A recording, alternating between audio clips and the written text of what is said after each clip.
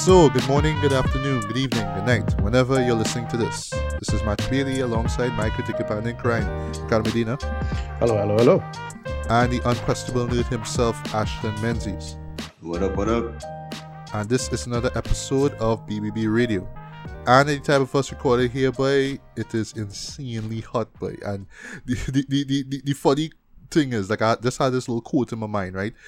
Near the end of Do the Right Thing, which I did a review of a couple of years ago, with Samuel Jackson saying, hot, you know what I mean? Just saying how hot, the day was, you know what I mean? And speaking of Sammy, yes, we will be talking about, or I should say, I will be reviewing a new miniseries that he starred in from Apple TV called The Last Days of Ptolemy Grey.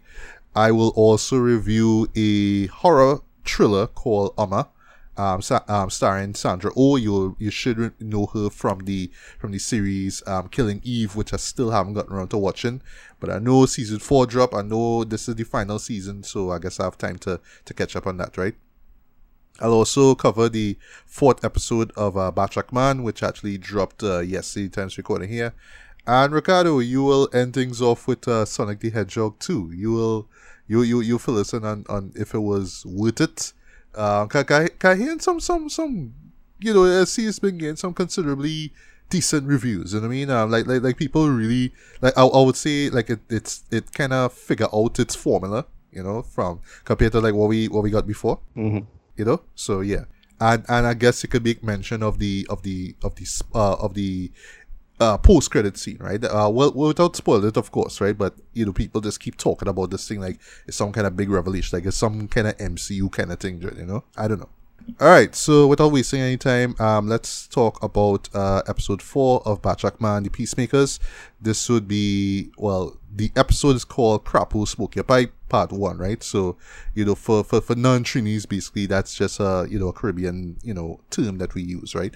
Especially when somebody, does something kind of nefarious and, they get catched, they'll end up being in trouble. So it's like, wow, we caught you, we Crapo Smoke Your Pipe, right? Basically, right? So Basically mean your S out of luck. Yes, you're very S out of luck, right? Right. So what it's about is that we center less on the titular character of Batman and now on the character of Amina. If you remember from the last episode, she is this super warrior. I don't want to say super soldier, even though there is a serum involved, right? So it's called the super warrior serum, right? Not to be confused with super soldier serum, right? Just say it, right? And her allegiance now to this influential woman by the name of Diane pretty much has been broken, so she's now kind of trying to figure out her own way, right? The character of Blood Poison, who was there earlier in the last episode, he was released from prison. Yeah, he tries to do some intimidation with her. I'm not gonna see what happens at that point, but it's really cool as well too, especially given his skill set, right? And then also, as we saw in the post-credit scene for the last episode, there's the character of the Sukuya, right? Actually, well, because we're working with local folklore characters, basically, right? So we have the Sukuya there, right? And yeah, I mean, and while all this is going on, there's still this investigation in terms of, what's going on as far as, Blood Poison and, Diane and just all the big shenanigans is going on, right? And I'll stop here, right? So, I would say just as a whole, just yet another intriguing episode. I really am digging where the story is going, just in terms of just not so much character development, but more of just where the story is, how the story is being developed, right? It's not just, hero against villain, it's just all these other players involved, right? And it's just a matter of figuring out where they are positioned in this game, so to speak, right? If I have just one gripe, dude, just as something that just couldn't ignore, similar to the last episode, not enough Batman, man, not enough of Keon Byron's Keon Byron and his character. You know what I mean? I felt like he was just pushed to the sidelines. He was just there basically for a pretty decent opening sequence, a nocturnal scene, if you will, right, involving the Sukuya, right, and how he deals with the Sukuya was really spot on, especially if you know the just basically the folklore, just if you're familiar with the story or just the character of the Sukuya and strengths, weaknesses, and all that kind of stuff, right? It works here, right? But just after that point, you don't see him again. It's just pretty much you're just seeing everybody else that's involved and what they're up to. And I felt like, there could have been instances where we could have seen what he was up to. Because, yeah, he is on this mission here. He's trying to investigate some stuff as well. And, yeah, he was just kind of pushing sidelines for some strange reason, right? And I don't want to say it has to do with time, right? Because just like the other episodes, this one kind of clocks in at a roughly 22 minutes, right? But still, they could have incorporated a little bit more of him in that, right? But that being said, though, I was really intrigued as well with where Amina's character is going as well.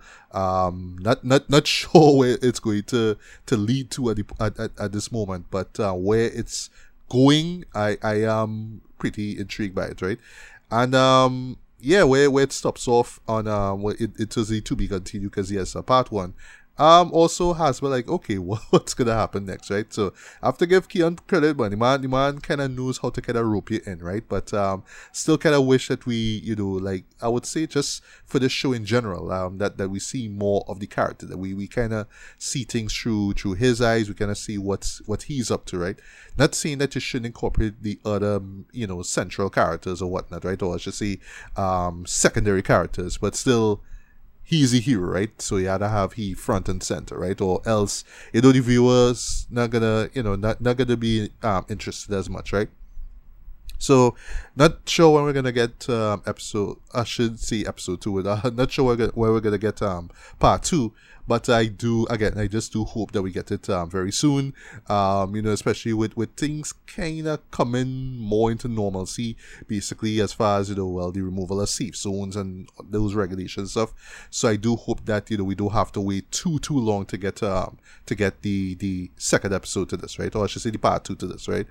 And yeah, I mean, again, just really digging the flow of it, just how developed the story is and where it's taking me and all that kind of stuff.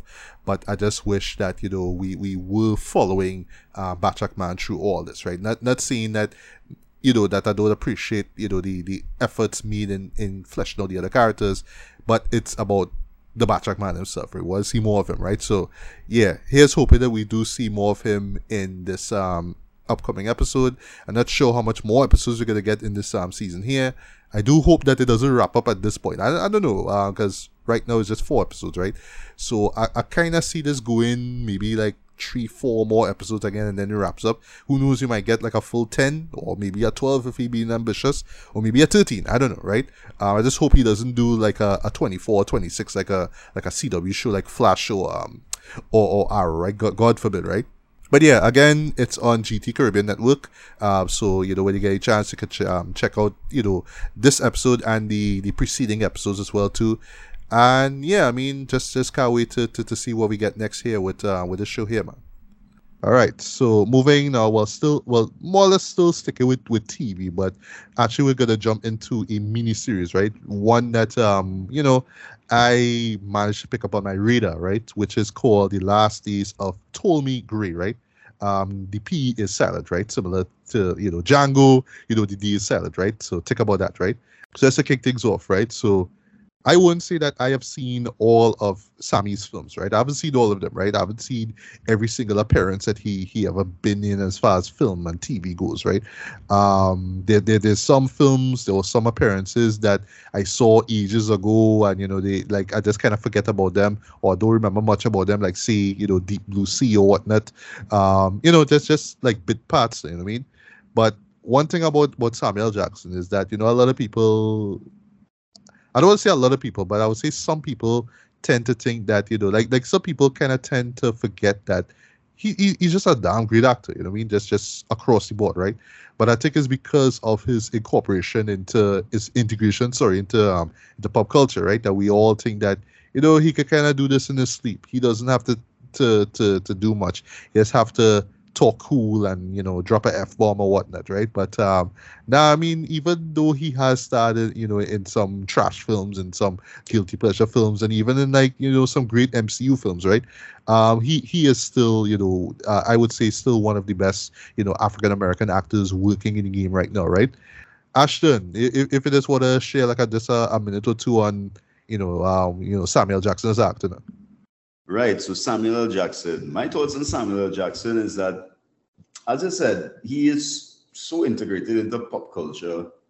There are people out here who probably never seen a movie with him, but no references of him, such as Say What Again, Motherfucker, Snakes on a Motherfucking Of course, Plane. Pulp Fiction, yeah. Yeah, Snakes on a Motherfucking Plane.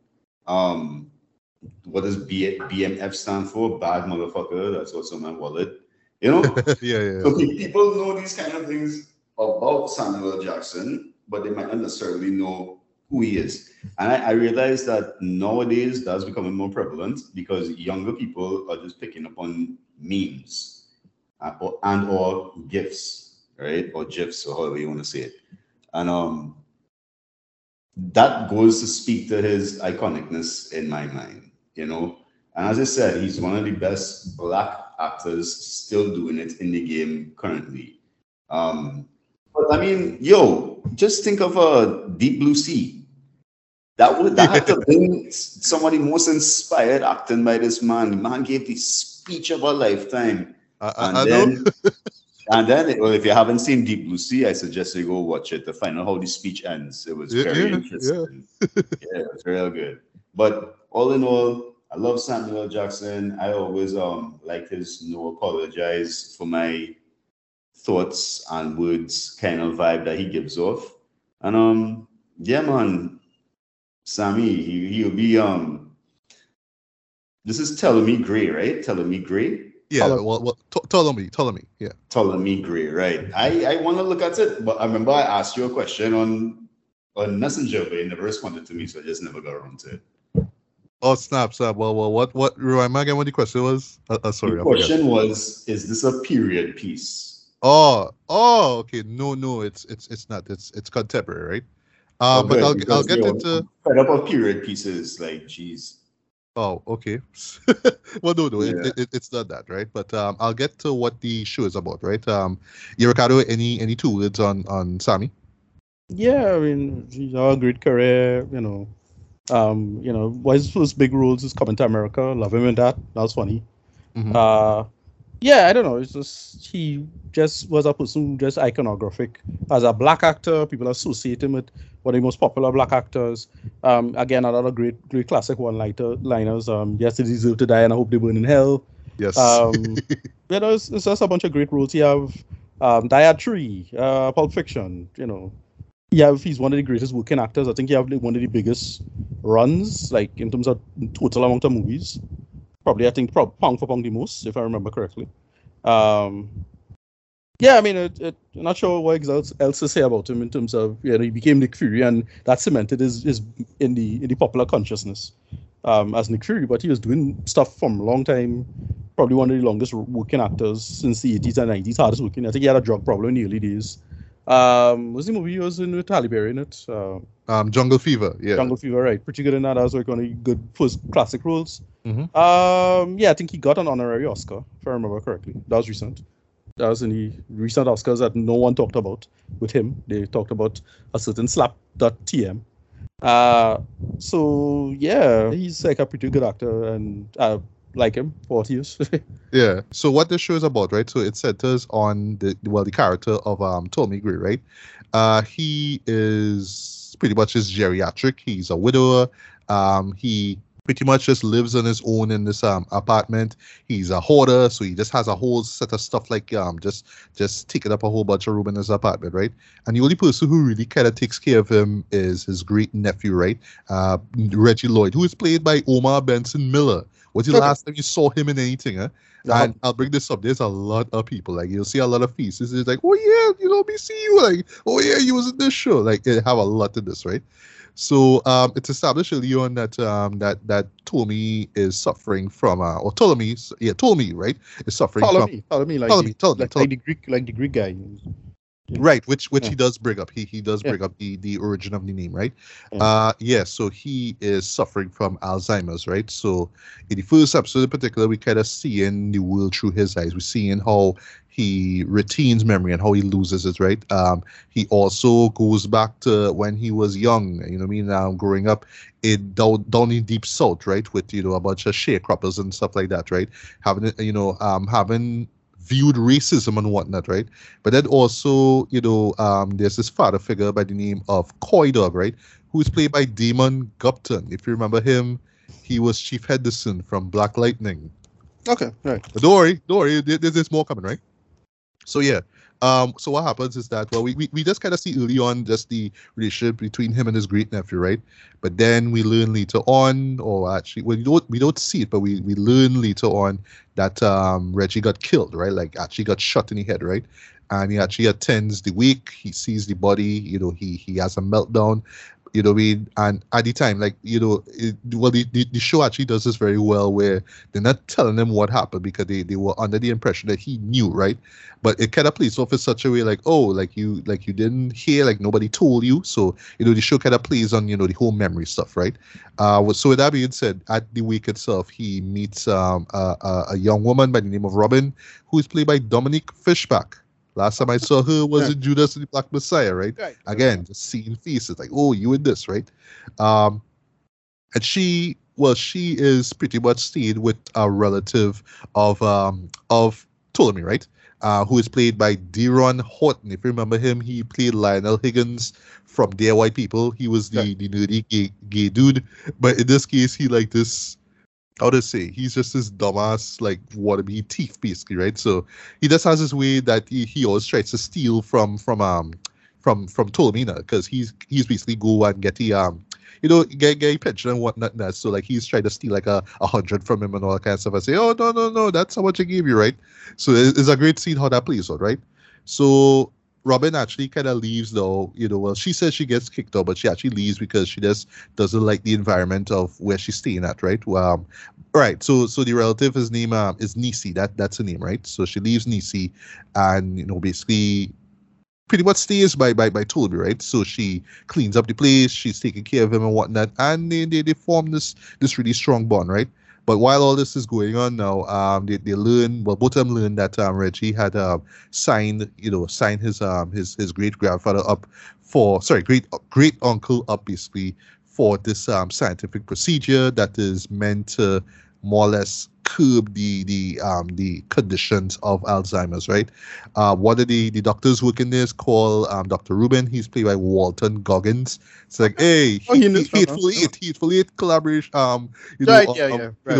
Right. If you remember their moments together in Hateful Eight, it's like, okay, I see what this show doing here. All right. In a sense, well, yeah, Toby is one of the few individuals who is going through this procedure, right? And the show frames it very well, where it's not just the fact that he's old, but also he's black, right? So they kind of touch on it like very, very, very mildly, but you know that they touch on race here in terms that it's basically old black people being used as guinea pigs in this thing, right? Right. So he actually goes through it. Kind of Tuskegee kind of thing going on. Yes, exactly. But I do love the fact that the show did stop and blatantly tell you, hey, this is what we talk about here. But when you look at it close, like, yeah, that's some Tuskegee, sorry, shit right there, right? So but surprisingly, the treatment actually works, right? But he is warned early on that there will be some side effects, basically. Well, basically the side effect is that, like, soon enough, the formula itself, will wear off now, and then he will lose his memory, right? And it might go even worse. He might even lose his life as well, too, right? So now that he has his mental back, so to speak, now, right? So it's a kind of it's called by Algeron kind of something too. So okay, yeah. Right. Yeah, yes, you're right. Don't catch me, right? Mm-hmm. Yeah. So basically, he decides, you know what, I gotta find who killed Reggie. Right. And while all this is going on, we're learning a lot more about his life, his family, how his family members look at him, and of course just his relationship with Robin, right? And I'll stop there, right? So all the praise and all that stuff we was talking about Samuel Jackson at the beginning of this review here, right? I have to throw it again right here, boy. This is easily one of, if not the best performance I have ever seen from Samuel Jackson, Dread. This is coming from somebody who have seen this guy in films from since the late 80s. And I'm telling you, this is probably the best performance he's ever given, Dread. And it's kind of hard to see that too, because then you want to look at all the other films that he started before, right? But it wasn't like, and this is why I was bringing up all this stuff about Samuel in the first place, right? Why people would really look at him as this great actor, right? So compare him to somebody like, say, a Denzel Washington, or to a lesser extent a Will Smith, right? Sorry, I had to shoehorn him into this, where it's like he picks these specific roles, right, which are Oscar worthy, or they're designed to be nominated for Oscars, right? But I don't think there was ever one that Samuel was ever nominated for. I don't think that he got a nomination for Pulp Fiction, right? That's still one of the best performances he ever gave, right? Right.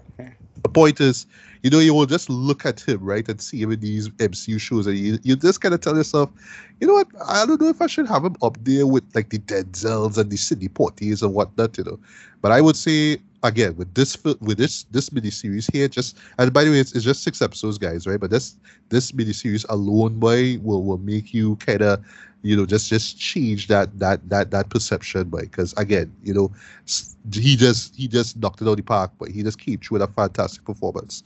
You do buy into him as this guy in the 70s who is suffering with dementia. The first episode in particular is kind of rough to sit through, boy, because. But I should say for me personally, because if you remember, I covered Anthony Hopkins' film The Father from last year, right? Which I was thinking of that film, yeah. Yeah. Especially how that ending just broke me down there, you know what I mean? Because of the helplessness, right? So thankfully, this show doesn't stress too much on it, though, on the helplessness of me, of the character himself, sorry, not being able to retain, memory, or not being able to function properly, you know what I mean, as a human being, right? But those moments really do hit, though. They really do hit, right? But it's a nice setup in terms of what the story eventually will be, right? I didn't expect the whole medical stuff to come in, but it works very well, right? And similar to The Father, this is yet another show where you have to trust the writer or the creator, right? It's Walter Mosley. He's the guy who created and wrote the story itself, right? I think this is actually based off of his novel, actually. I believe this is whose novel? Walter Mosley. Okay. Oh, okay. It's written by Walter Mosley. Okay. Yeah. Nice. Okay. Yeah. I actually thought he was gonna get like directing credits or whatnot, but no, they actually get some people to direct. You even get Debbie Allen to direct an episode. Like, what? Okay. Right, soon. Yeah, they get Guillermo Navarro to direct a couple episodes. Like, all right, bro. Right. Okay, big names again, big names, right? But yeah, so the show. So I went into this kind of trusted that this is not some kind of far-fetched kind of thing, not just the treatment that he goes through, but the way how they portray dementia, how they portray Alzheimer's, right? Right. So I was just trusting the show to tell me, okay, so it may not be 100% real, but it is logical. It makes sense, right? It's not some kind of far-fetched thing, right? And also similar to The Father, like that, they didn't use that dementia thing as some kind of gimmick, like, oh, I'm seeing this, but this is not real and all that kind of stuff. I like that they didn't come out like that, right? But with that being said, though, there is some great, character development in terms of his in terms of him, right? You really learn a lot about who he's from. You actually learn like a lot about his relationships with women, right? In particular, girl that he knew when he was down in the Deep South as a kid, right? When he was like 7 years old, right? And a really impactful moment involving her, right? That's all I'll say without spoiling it, right? Also impactful moment involving Coy Dog, right? Involving some racist white men, right? That's all I'll say too, right? But really just back to the woman, right? Because there's this particular woman by the name of Cynthia, who's played by Cynthia McWilliams. I know I've seen it in a show somewhere. And yeah, she basically is the love interest for Tommy, right? They met in the 70s, and actually her boyfriend at the time was played by Will Catlett. If you remember him, he's the one who played Lala from Black Lightning. You know what I mean? Tattoo man. I'm like, hey, you, Jesus Christ, you with this, right? Speaking of that, right? So I don't want to call this a nitpick, but I know it might be for some people. So because that section is in the 70s, yeah, they had to do some deep fake. They had to use some deepfake. So what I would say is that the Samuel that you see here looks very, very like early 90s. Like I'm talking, Well, I'm talking Pulp Fiction / right, Long Kiss Goodnight looking right.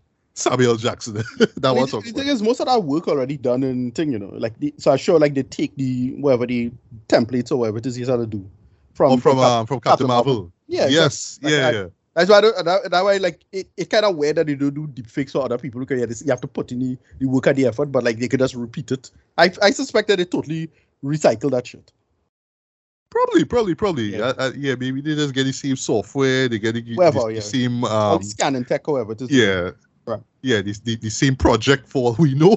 Yeah, And, this is user, right? But yeah, they use some deep fake, and I would say, you know what I mean? Like this doesn't take away from the show, right? But I just saying, like, it's quite effective, man. It Right. works, right? But when you look at it, he reminds me of also too. He looks literally like when he was in Men's Society with Keen Father. Right. It's that. I'll tell you, it's early Samuel Jackson, right? Like in the 90s. That's how he looks, right? But it works in terms of set up his character as well too, right?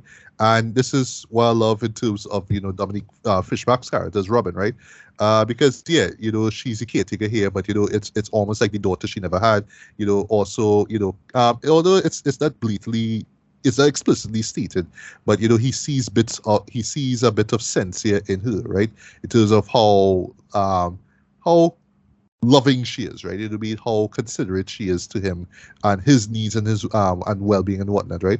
Which leads to a subplot. This is not a spoiler, where he does his will, and he basically wants to take his money now because there's another subplot involving some gold coins that Coy Dog basically told him at a young age to bury for him, right? Just make sure if it's one thing to remember, just make sure you remember where those gold coins are, right? I.e. treasure, as he calls it, right? They build some considerable amount of tension here in terms of Ptolemy's search for Reggie's killer, right? And I'm not gonna say where it leads to, but I would say as far as I wouldn't say this is a gripe for me, but I know for some people they might find that because you actually see who it is near the end of the show, right? That's all I'll say, right? For some, they might find the reveal and eventual conversation to be kind of on the cliche end, you know what I mean? Because it's Samuel Jackson, so you have to, he's a guy who could do monologues very well. He could do these really like tense conversations, right? Like look at Pulp Fiction, for example, right? That scene with the wallet, for example, right? In the diner. Look at that, right? So they kind of do something like that there too, but I feel like they just did it kind of purposefully because of who the actor is there, right?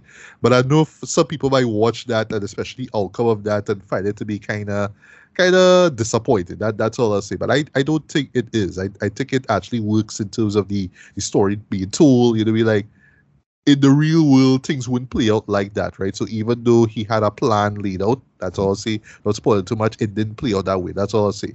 And just where the show ends as well too was quite powerful for me. That's where they wrapped up that particular point, right? It's rather ambiguous, but I think it's kind of obvious given the title what happens to him at the end, right? That's all I'll say. Performances, what I mean, outside of Samuel Jackson, I thought that everybody came and did their thing. Dominique Fishback, right? Last time I saw her again was in Judas and the Black Messiah and Project Power. Forgot to mention that. Oh, yeah, right.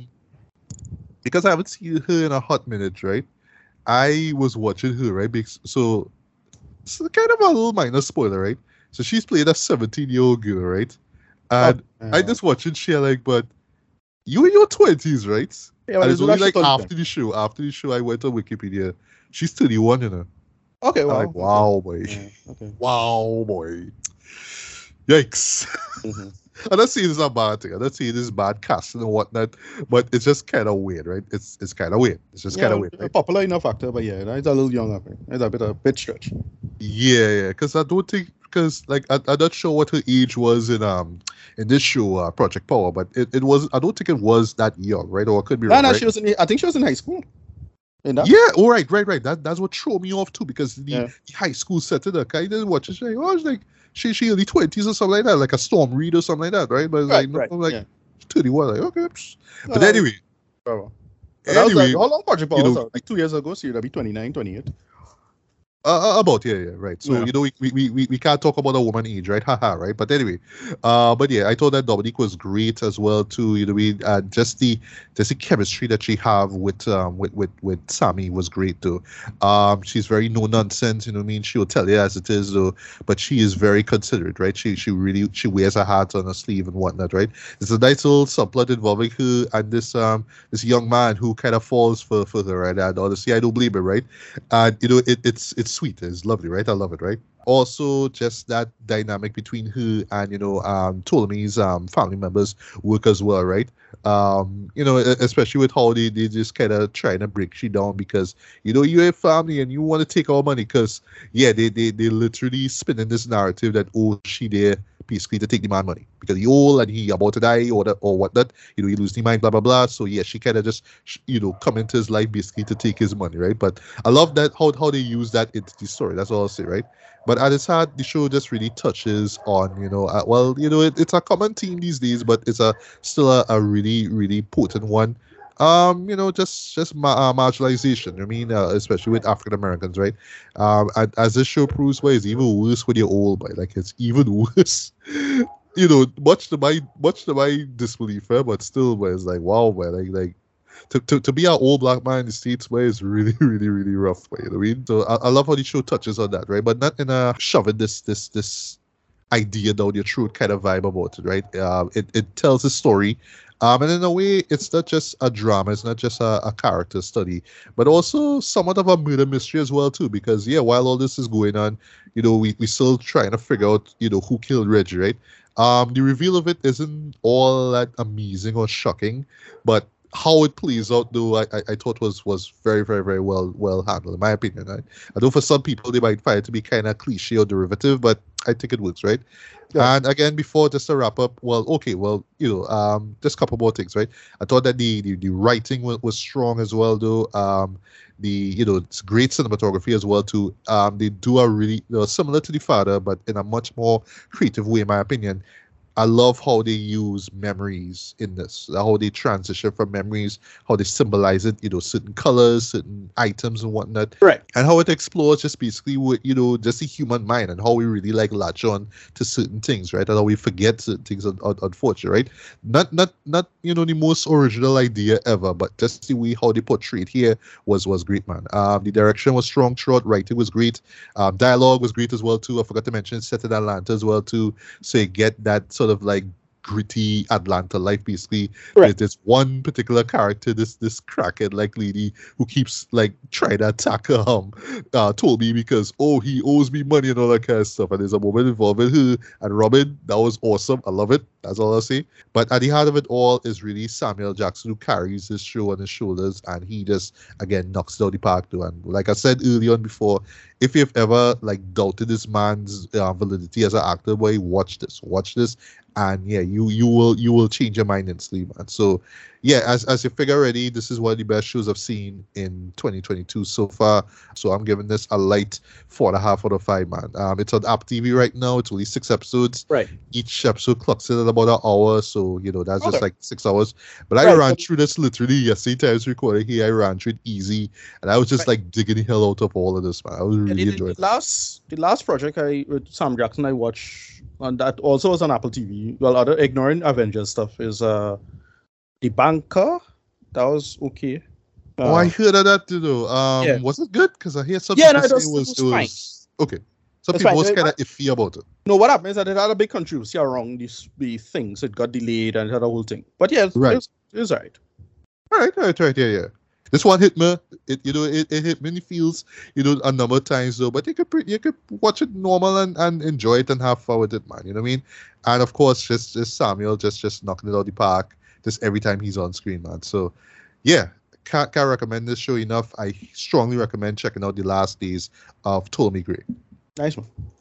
All right, so let's talk about let me talk a little horror for a bit, right? Let's talk about Amma. I was actually surprised that you, Ricardo, didn't see it because I remember you kind of brought it up, kind of suddenly, we see that Sandra Oh and she's in it as well, right? I didn't find time. Suppose I could have fight you up and fight it on and tell you you could have do it next week maybe. But I didn't find time, and then I kind of heard the ratings was kind of bad.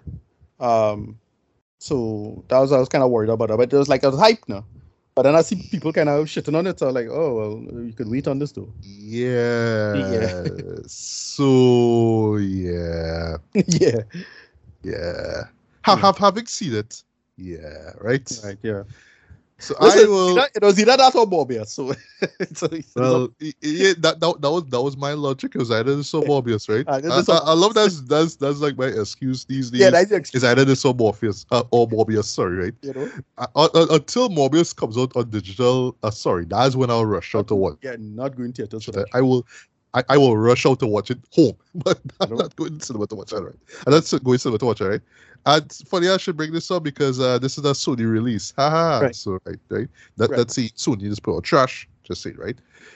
So what is about, right? In a nutshell, it centers on the character of Amanda, right? She's played by Sandra Oh. She's a Korean immigrant, right? So she was in the States. Well, she parents, moved years ago. We learn some stuff about the parents, which I'll bring up later on, right? But basically, it's Amanda and her daughter, Chrissy, right? They live on this farm, literally in the middle of nowhere, Well, sorry, it's not literally middle of nowhere, but like there's little to no people there. There's like, one of those stores, basically. You just had to take a drive to go, it's like that, right? They are beekeepers, basically, right? So they make a living selling honey. This one particular guy who's played by Dermot Mulroney, yeah, he's there as well. Yeah, so he shows up every so often, and so he handles the business side of things, right? And he's a good friend to both Amanda and Chrissy, right? So one day, this Korean guy shows up, right? And we learn that it is Amanda's uncle, right? So he informs her that her mom actually passed away, right? Right. Well, I forgot to mention actually. Well, the mom was in Korea when she passed away, right? So she came to the States, but then she flew back, basically, right? But then she died, right? And you learn early on that basically her mom was not right in the head, right? And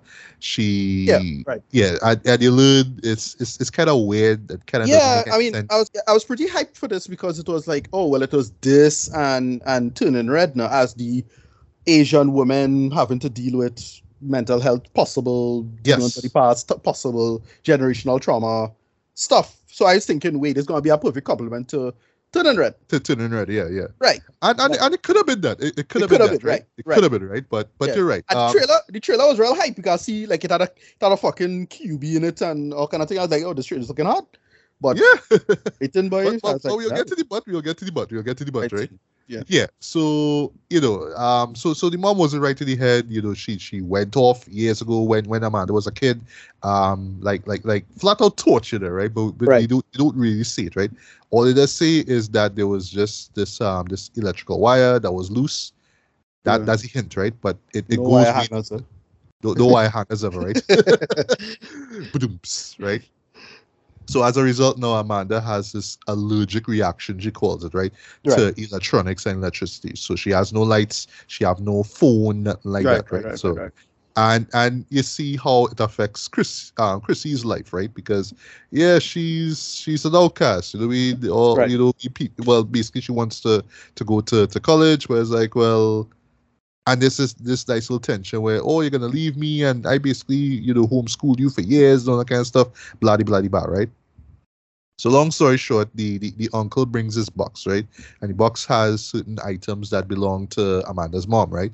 And he also says that, well, her spirit will live on here, and she'll be vengeful because it's the sins of the past and typical cliche stuff, right? Right. But basically, like that, and so he is basically kind of warns her that this is gonna go down, right?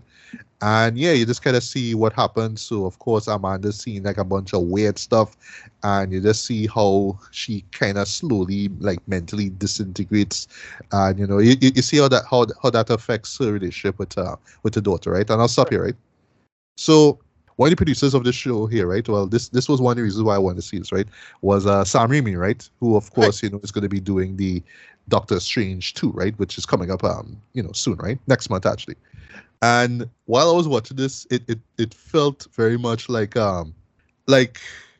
not so much Evil Dead, not so much the first Evil Dead, right? But if you remember the first Evil Dead movie, remember that was on a budget, and it was just him and his crew, just basically covered up with these ingenious ideas, which still work. Yeah, it's still one of my favorite horror movies, right? But remember, is kind of like the shoestring budget, but you're kind of using everything to your disposal now. Right. And the result was just literally one of the most visceral shows I've ever seen in my life, right? So I kind of watched this show here, like, okay, like this is really giving this director a chance. And I don't know if, well, the director's name is Iris K. Shim, right? I'm not sure if this is her debut feature. For all we know, it probably is, right? Don't quote me on that, right? But I kind of feel like, this is really kind of saying, okay, I want to kind of give up, upcoming directors they shine, right? So, we work with a small budget here, but let me see what we could do here, right? And you could see how economical it is, right? Like literally, there's like about 6 or 7 actors in this whole show. Like this, the cast is small, like really, really small, right? The setting, it's just what, 2 of them, right? It's just it. Yeah, they are the 2 leads. Right. Yeah, right. So yeah, the cast is small. The locations there's not a lot here. It's just like this kind of deserty, outskirts of the state. Basically, it looks like it'll be like this. Choose like one location, just stuck there, basically, right? So you could tell that they work with a budget here, right? And I would say like directing wise, it's fine, right? It's not a lot, but it's fine. She does what she do a decent job, right? Here's the problem though. For me though, I just really felt like because at that budget, boy, it just kind of skimp out on everything else. Though, wow. You know what I mean? Okay. Because, it's one of those scenarios, guys. I was trying to think of why something like this would have failed the way it did now. Because when I see the score, and I was like, wait, boy, I didn't see it yet, but like that's kind of low, huh? But I think like why? And it could have. It's usually like one thing they just decide to slip on, and then that whole thing will fall apart. All right, see, now it makes a lot more sense to me. Yeah. So, because it's a horror film, let me touch on scares for a bit, right? So, unfortunately, in 2022, boy, we still doing jump scares. Right? Yeah. And for a show like this, I understand is a ghost story. Basically, it's a ghost story. That's what it is, right? So you kind of have to have moments like that, right? You kind of have to have what's that across there? What's that shadow? Is that shadow moving? What's that by the window? They do all that, right? And unfortunately, you see most of it in the trailer. So if you haven't seen the trailer, please don't watch it because it spoil a lot. As far as what to expect horror-wise, right? Unfortunately, right? But yeah, I felt, for me, I just felt like, if they just had more money, they could have done so much more in terms of just the visuals, right? As far as the VFX, I should say, right? Because, yeah, it just felt basic. It just felt so by the numbers, just like, it was just blah, right? And for a movie like this, it really shouldn't be, man. You know what I mean? Also, I just felt like, because they just had to work with a budget too, I felt like, the screenplay and all suffered as well too, man. Because I know there was so much more the show could have given us, right? And I would say like time-wise, like duration-wise. But it had me wondering how much it pays Sandro, like little things, how much, that probably for real, though. Yeah. Probably suck away a ton of the budget. That has happened to plenty of movies. Oh, boy. Marsha Montano.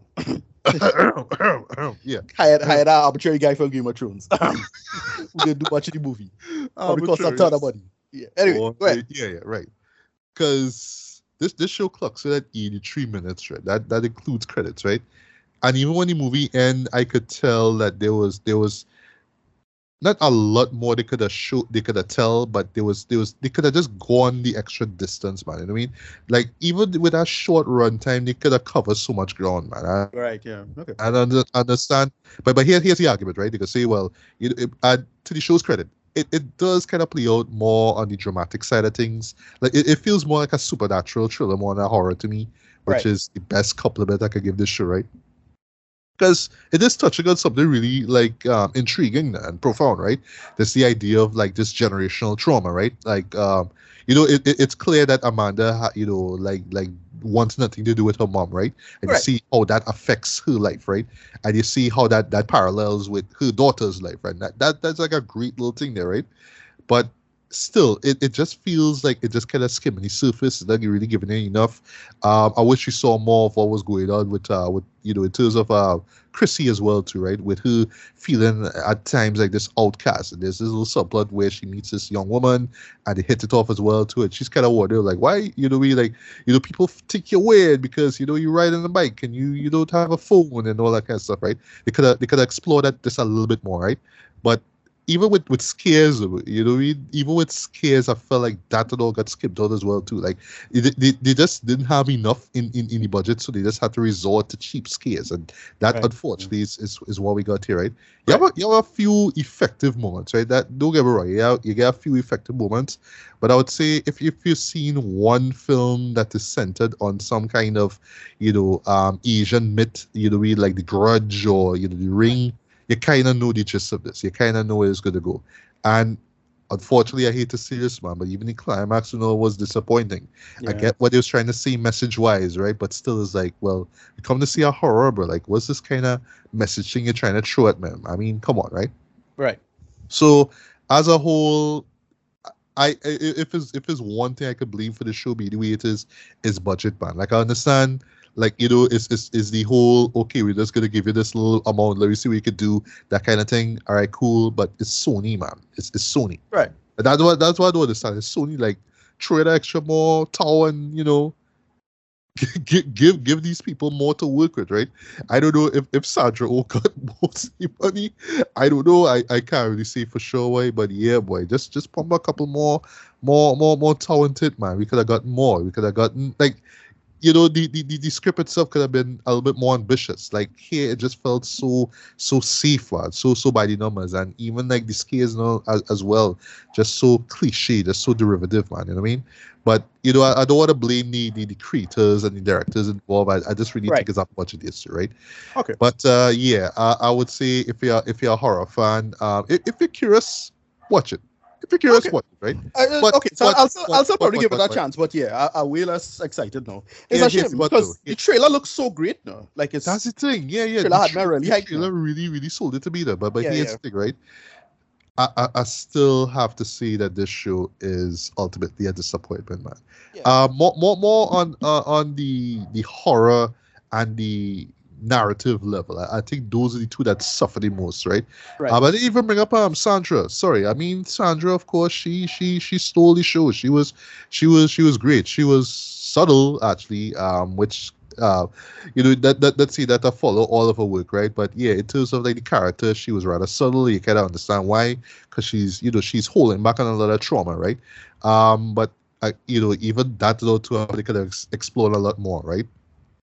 With how just her character kind of wears down with this whole demonic threat of her mom. I felt they could have dived in a little bit deeper with that, right? Right.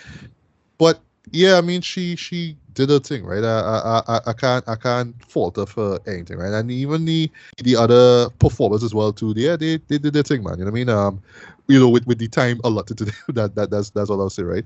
Right. But still, they could have been more. They could have covered even in that runtime. They could have covered more ground. They could have delivered more scares. They could have made more. And especially, I don't want to say that this is like the whole concept of like this, demonic spirit of your mom kind of thing. I don't want to say that there's a cliche too. But even that and all too, they could have, like they could have expanded on a little bit more. You know what I mean? Like even that and all felt a little by the numbers as well too, right? Right. And I know, like again, for me, I don't know if this is based on actual, Korean myth, right? I don't know, but they kind of play it off like Well, it is, right? it's Japanese because I swear in the trailer I saw at Ninetales Fox. I don't know if that's a Korean thing too, probably. Somebody could correct me on Well, that. No, it's Korean because Amma is Korean. Okay. Well, Yeah. But good thing you bring up that too, because sorry, this can't be a spoiler because it was in the trailer. Yes, I saw Nightingale Fox, Right. Okay. and I was like, what? Because I forgot the trailer. Like, what? Okay, show us more of this. That's the only time you see it, Joe. Okay. That's the only time you see the Fox. So wait, right? why is it a Ninetales? That is also a Korean mythological creature, or I mean, I know there's a lot of overlap there, so I don't know. Yeah, because Naruto, right? But We know it from that and the creature. Well, one of the Pokemon, I think, right? So yeah. that's all I know it from.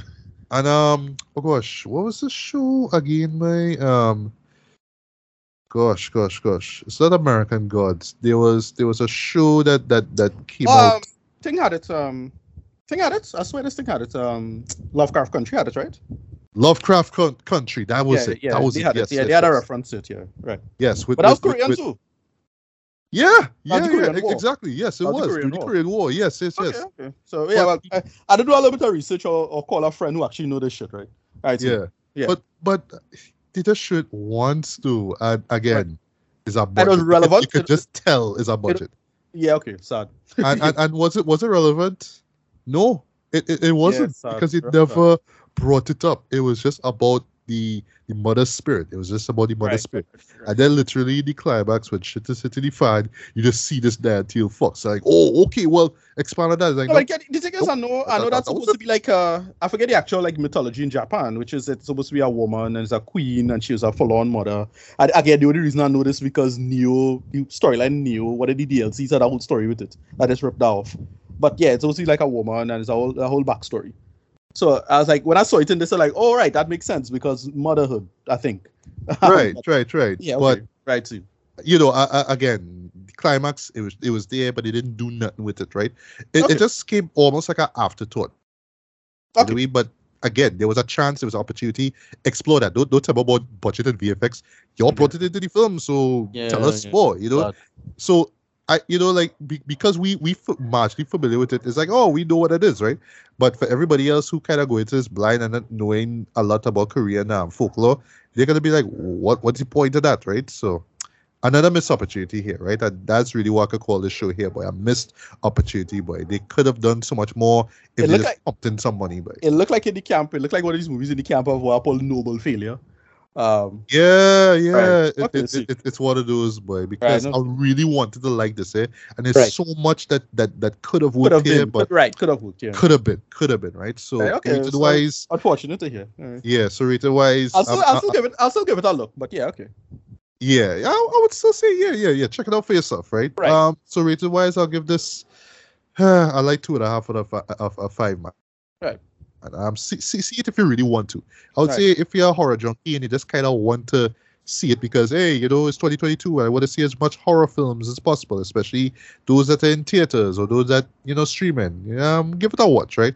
But this, I would say, like, even if you're a horror junkie, you'll be disappointed by this because of how safe this film is. It just really doesn't go the distance. It just kind of plays things really safe in a way, like it, and I would. I wasn't scared. I wasn't scared. Like there was a few tense moments yet, but nothing that really like freaked me out or scared me, right? And they will say, well, it's a PG-13 film, but no, even PG-13 films could freak the shit out of you. Look at the first Ring movie, right? Come on, right? Right. They could have done so much more with this, but budget, right? So here's hoping that with the next Sam Raimi produced, horror feature that, the director who comes on board, could flex his or her muscles and, Right. really make something worthwhile and something that will last the test of time, man. But this man, you'll actually forget it this didn't work, immediately yeah. after you see this, man. So No problem. Soon. sorry, man. Sorry, mom. Sorry, Oma. Right? Sorry. All right, and last but not least, Sonic the Hedgehog. Dos. Right. So, Ricardo, before you give your synopsis on this, right?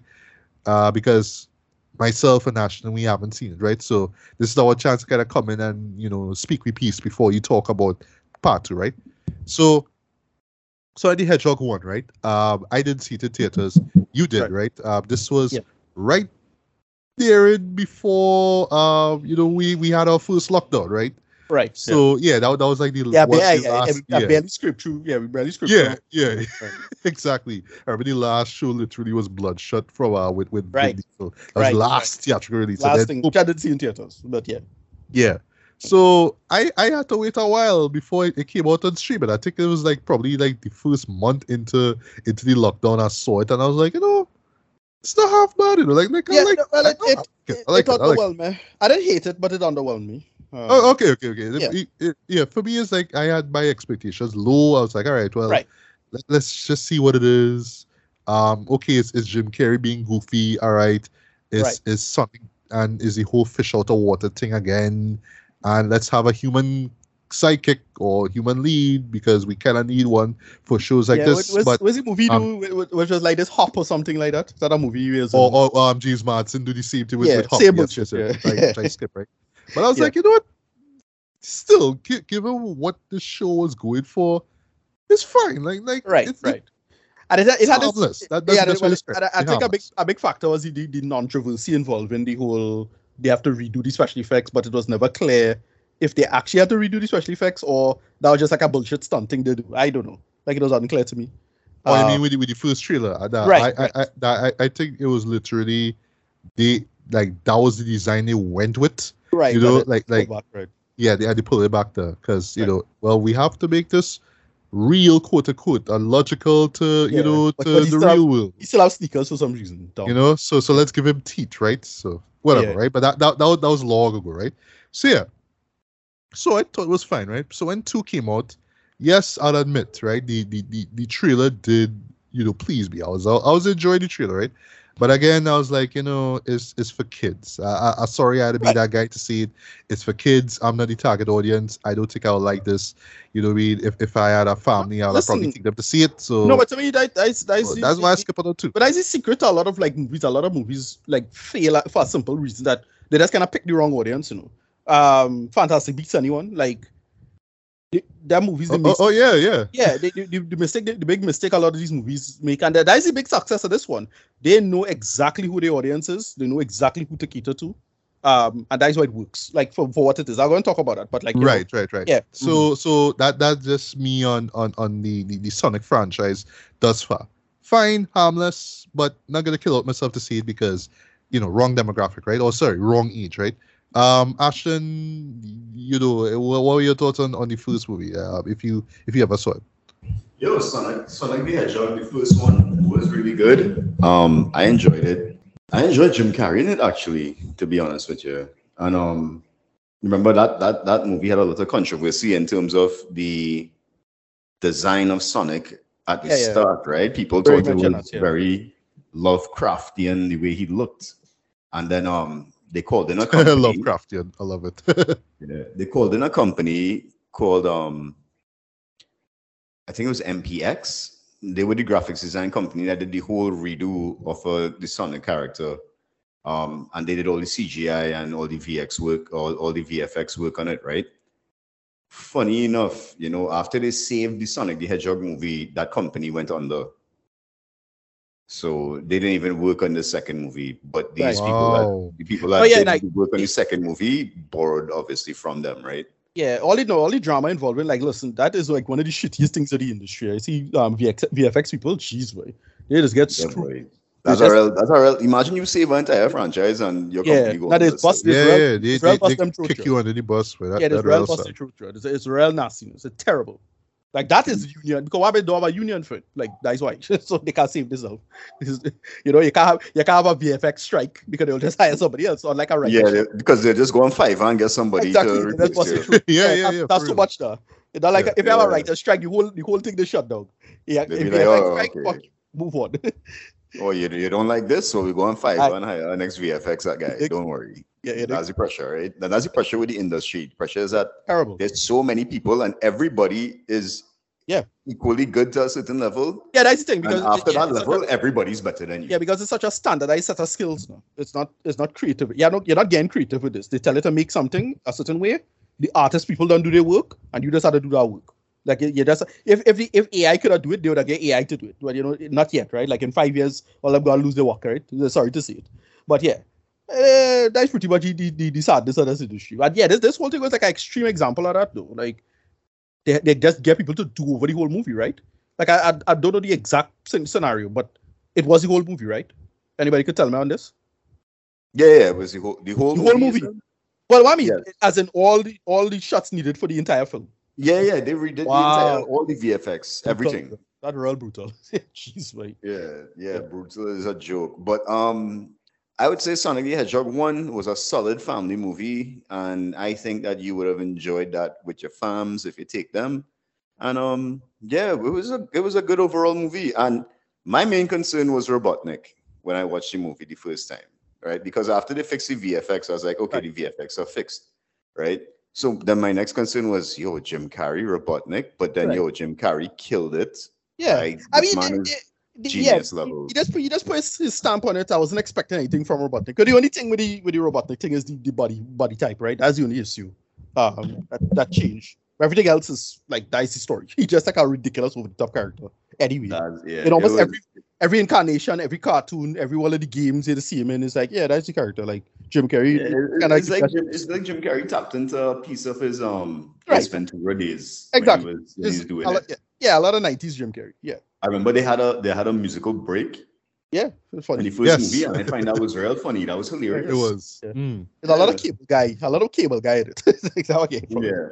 So just once again, let's give my boy Jim Carrey his roses. Jim Carrey is a boss. Just want to say that, and your work is always impressive to me, for the least. Yeah, I don't know if this film here, which Ricardo gonna get into right now, will be his final performance by, but Okay. just given his work on the Weeknd's album Dawn FM, one of his best albums, just letting you know one time, he have a future in podcasting. Or I would say voice acting, right? That's the Right. best thing I should say, right? I saw him at the end of that video. I like, All the time. Yeah. Yeah. I like, all right, would. No, well, if you listen to the album, yeah, this is just my dumb way of this a little cheap plug, just a cheap way of letting people know the album is great. Yeah, you'll understand his role in that video, right? That's all I'll say. Yeah, So, yeah. Ricardo, take it away, part 2. Right, yeah. So I had a choice between this or The Bad Guys, and I couldn't pick two, and I don't have time for two. Most likely I'll be reviewing The Bad Guys next week. Right. I find it weird that we got The Bad Guys before the States did.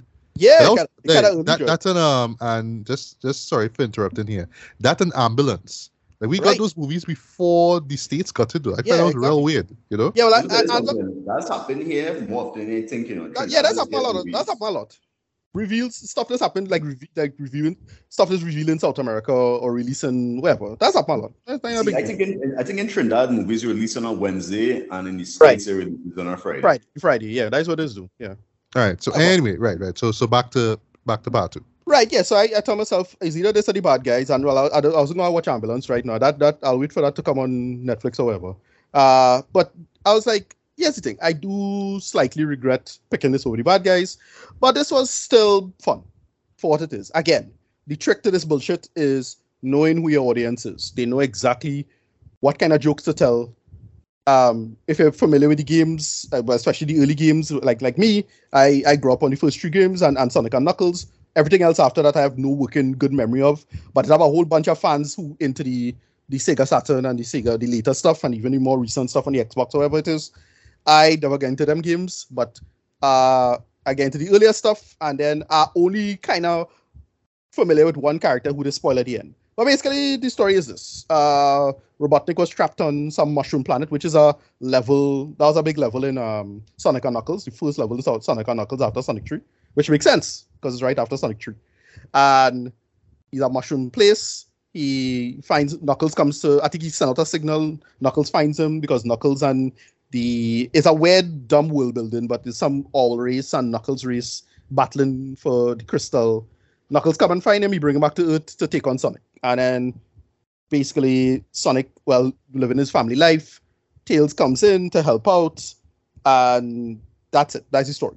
It's Idris Elba as Knuckles. I forget the actor who's playing Sonic, G. Baruch, I want to say.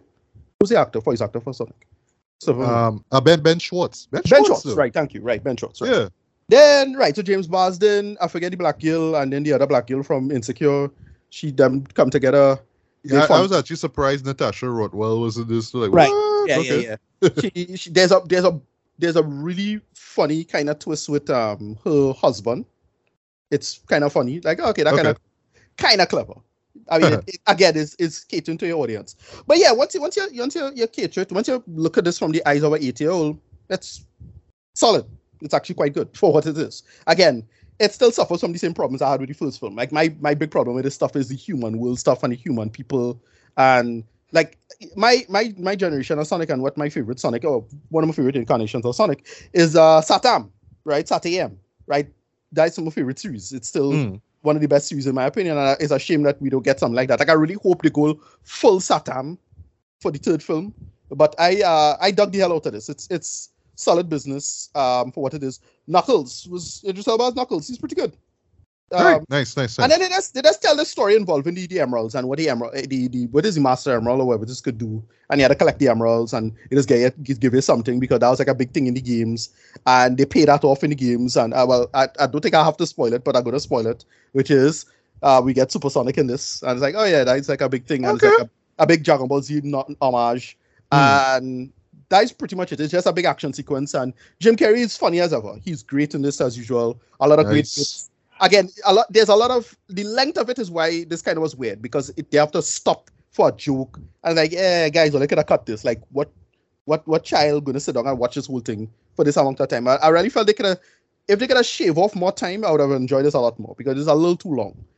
You could have a whole section involving. There's a dance section, like a straight up you got served type thing. And like, why?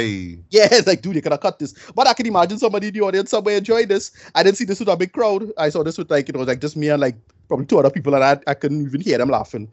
Like, I think there was critics like me. They were my age, so they were like they're stone faced, like just probably have to do it.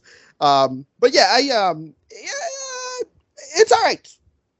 I can't be mad at it. That's all I'll say. The first one was the reason I didn't like the first one is because again, human world crap, and then a road trip. Like road trips is immediately turned me off for this kind of stuff. But and to be honest, the road trip stuff just kind of lost steam. Like real fast. You know? Exactly. Yeah. Yeah. So, but with this one, they do a lot of other stuff. Like they had a big snowboarding section. And like, oh yeah, there's a level in Sonic 3. And they're like, okay, that's this. And then they had a part of the underwater part because that's like one of the most famous things in Sonic. Sonic can't swim. You have to run underwater. You can't run fast underwater. And they have a part with the bubble. And you have to grab the bubble to get some air. It's like, yeah, that's from the games. The one thing I wish they would have done is the music, the countdown music. I know what that's the most iconic Sonic thing. I really thought they would have like bring that to the soundtrack. You know, the but we didn't get it. But quick question: How are the visuals? As you mentioned, levels and stuff. How are the visuals? That's fine. It's again fine. Nothing looks out of place or anything like that. It looks decent. Special effects for Tails, especially, I thought was quite good. In terms of seeing fur and details and these kind of things. Again, it is just the voice acting and the cater to the audience. The action sequences are solid in the final thing where obviously Robotnik betrays Knuckles and there's a whole thing, so Knuckles take the side. Because the whole point of Knuckles is that he was a kind of bad guy, and that was the plot of Sonic 3 effectively. He was a bad guy at first, and then he switch on sides. And if you bought the Sonic and Knuckles cartridge, you had to stick it on top, and he would take your side, and you get to play with Knuckles because he could climb. And he had a different, like a set of mechanisms. Like Tails could fly, Sonic is the fastest in terms of running, but Knuckles could climb. So it had you could navigate each level differently. Again, this is me at what age? I don't know, 9, whatever. Yeah, that's pretty much it. I enjoyed it for what it is. They knew the audience, they cater to the audience, they cater to, even if you're not familiar with Sonic and you're just like a young person, I can imagine somebody all 10 or 11 or whatever it is enjoying this as well. And yeah, I can't be mad at it. Not for me personally. If it was me personally, I'd be like, nah, you gotta do full Sonic Satam and that kind of stuff. But I could easily see that being the third storyline. Right, well, big spoilers. They bring in one of the main antagonists of the series, or kind of anti-heroes. I can't remember. Shadow the Hedgehog coming. They hint at him, and that was a big post-credit thing. Okay. So, and the spoiler, I think, for anybody. Yeah, that's kind of a big deal. Kind of a big deal. Yeah, well, I mean, if you care about that stuff, right? You know. Yeah, but what they did is effectively tap into the Marvel Cinematic Universe energy stuff. Like that's what they effectively did. It's knowing the audience, knowing what to get people to look for, catering to old school fans, but at the same time making a story and modernizing it, and then just having solid performances overall. As it was. As I said, the human stuff is forgettable. Like it just come and gone. There's one joke again involved in the wedding. That's all right, but it was in and out and moving on. And they keep the whole story with Knuckles being, because Knuckles is like he play himself seriously, so it's a joke. But he's taking himself too seriously, and that's a joke that he don't get jokes. Like kind of like Drax from the MCUs. They kind of do that. But they play with it for what it is. Rating. Okay, so as I say, as a recommended rating, if I were to recommend this to watch it, if you're a fan and you would like it, you would enjoy yourself, yes, 7 out of 10. I can't imagine this being too bad. But for me personally, it still does all the bullshit things that I hate. So for me personally, I give it like a 5 out of 10. But yeah, they knew what they were doing when it comes to pushing the right buttons for people. So that's how I feel about it. All right, nice. Yeah.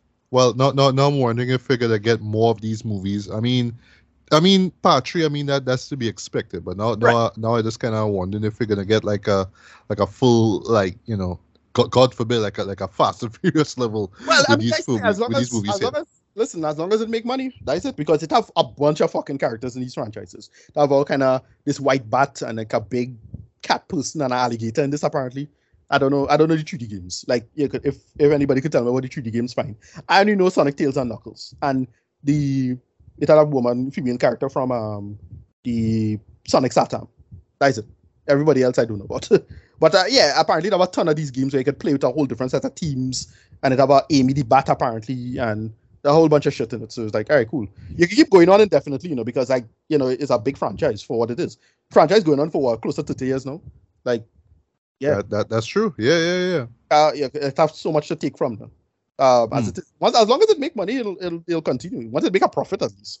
So it's like, yeah, and I ain't gonna watch all of them obviously, but it did. Yeah. All right. Well, that's good to hear. So, so it sounds fairly decent enough. I most likely will wait till it comes out digitally so I can watch it home. But glad to hear that this show was a success, pretty much, man. Right, yeah. From what I understand, they're doing decent numbers and things. So it's like, yeah, I can't be mad at any of this. Yeah. All right, cool. All right, so with that being said, Ashton, where can people find you online? You can find me on BBB Radio, and you can also find me on the Unquestionable Nerd on the YouTubes. I'm on Instagram as AshZeez. Yeah, that's about it. Send me a request at your own detriment. All right. So, Ricardo, where can we find you online? I'm Passat, RDDY. That is at our Medina on Twitter. You can find me there. And then you can type in Ricardo Medina on Facebook. You can find me there. All right. So, in the description to this episode, you will see a Linktree link. If you go on that, you will find my Instagram, Twitter, YouTube, and Facebook, right? On the Facebook and YouTube links, you will find excerpts from this episode of BBB Radio, along with other episodes that we've done, along also, I should say, with retrospect reviews and BS Beats and Billy. And stuff to look forward to. Well, I would say I have a special retrospect review that's coming very soon. Right. That's all I'll say. Something very, very, very epic. That's all I'll say. As far as theatrical releases go, we're supposed to be getting the Lost City, Northman, and the Unbearable Weight of Massive Talent in a couple weeks. Actually, the week after Easter weekend, right? But other than that, though, whatever big show comes out, we will check it out and we will review it for you guys, right? And yeah, that's pretty much about it. So what's good, guys? Good morning, good afternoon, good evening, good night. Whatever you listen to. This was Matthew Bailey and Ashton Benzie. Thanks for coming through. Yeah, goodbye, guys. Ricardo Medina, thanks again for coming through. Right. And this has been another episode of BBB Radio. So until the next one, take care, stay safe in and out. Peace.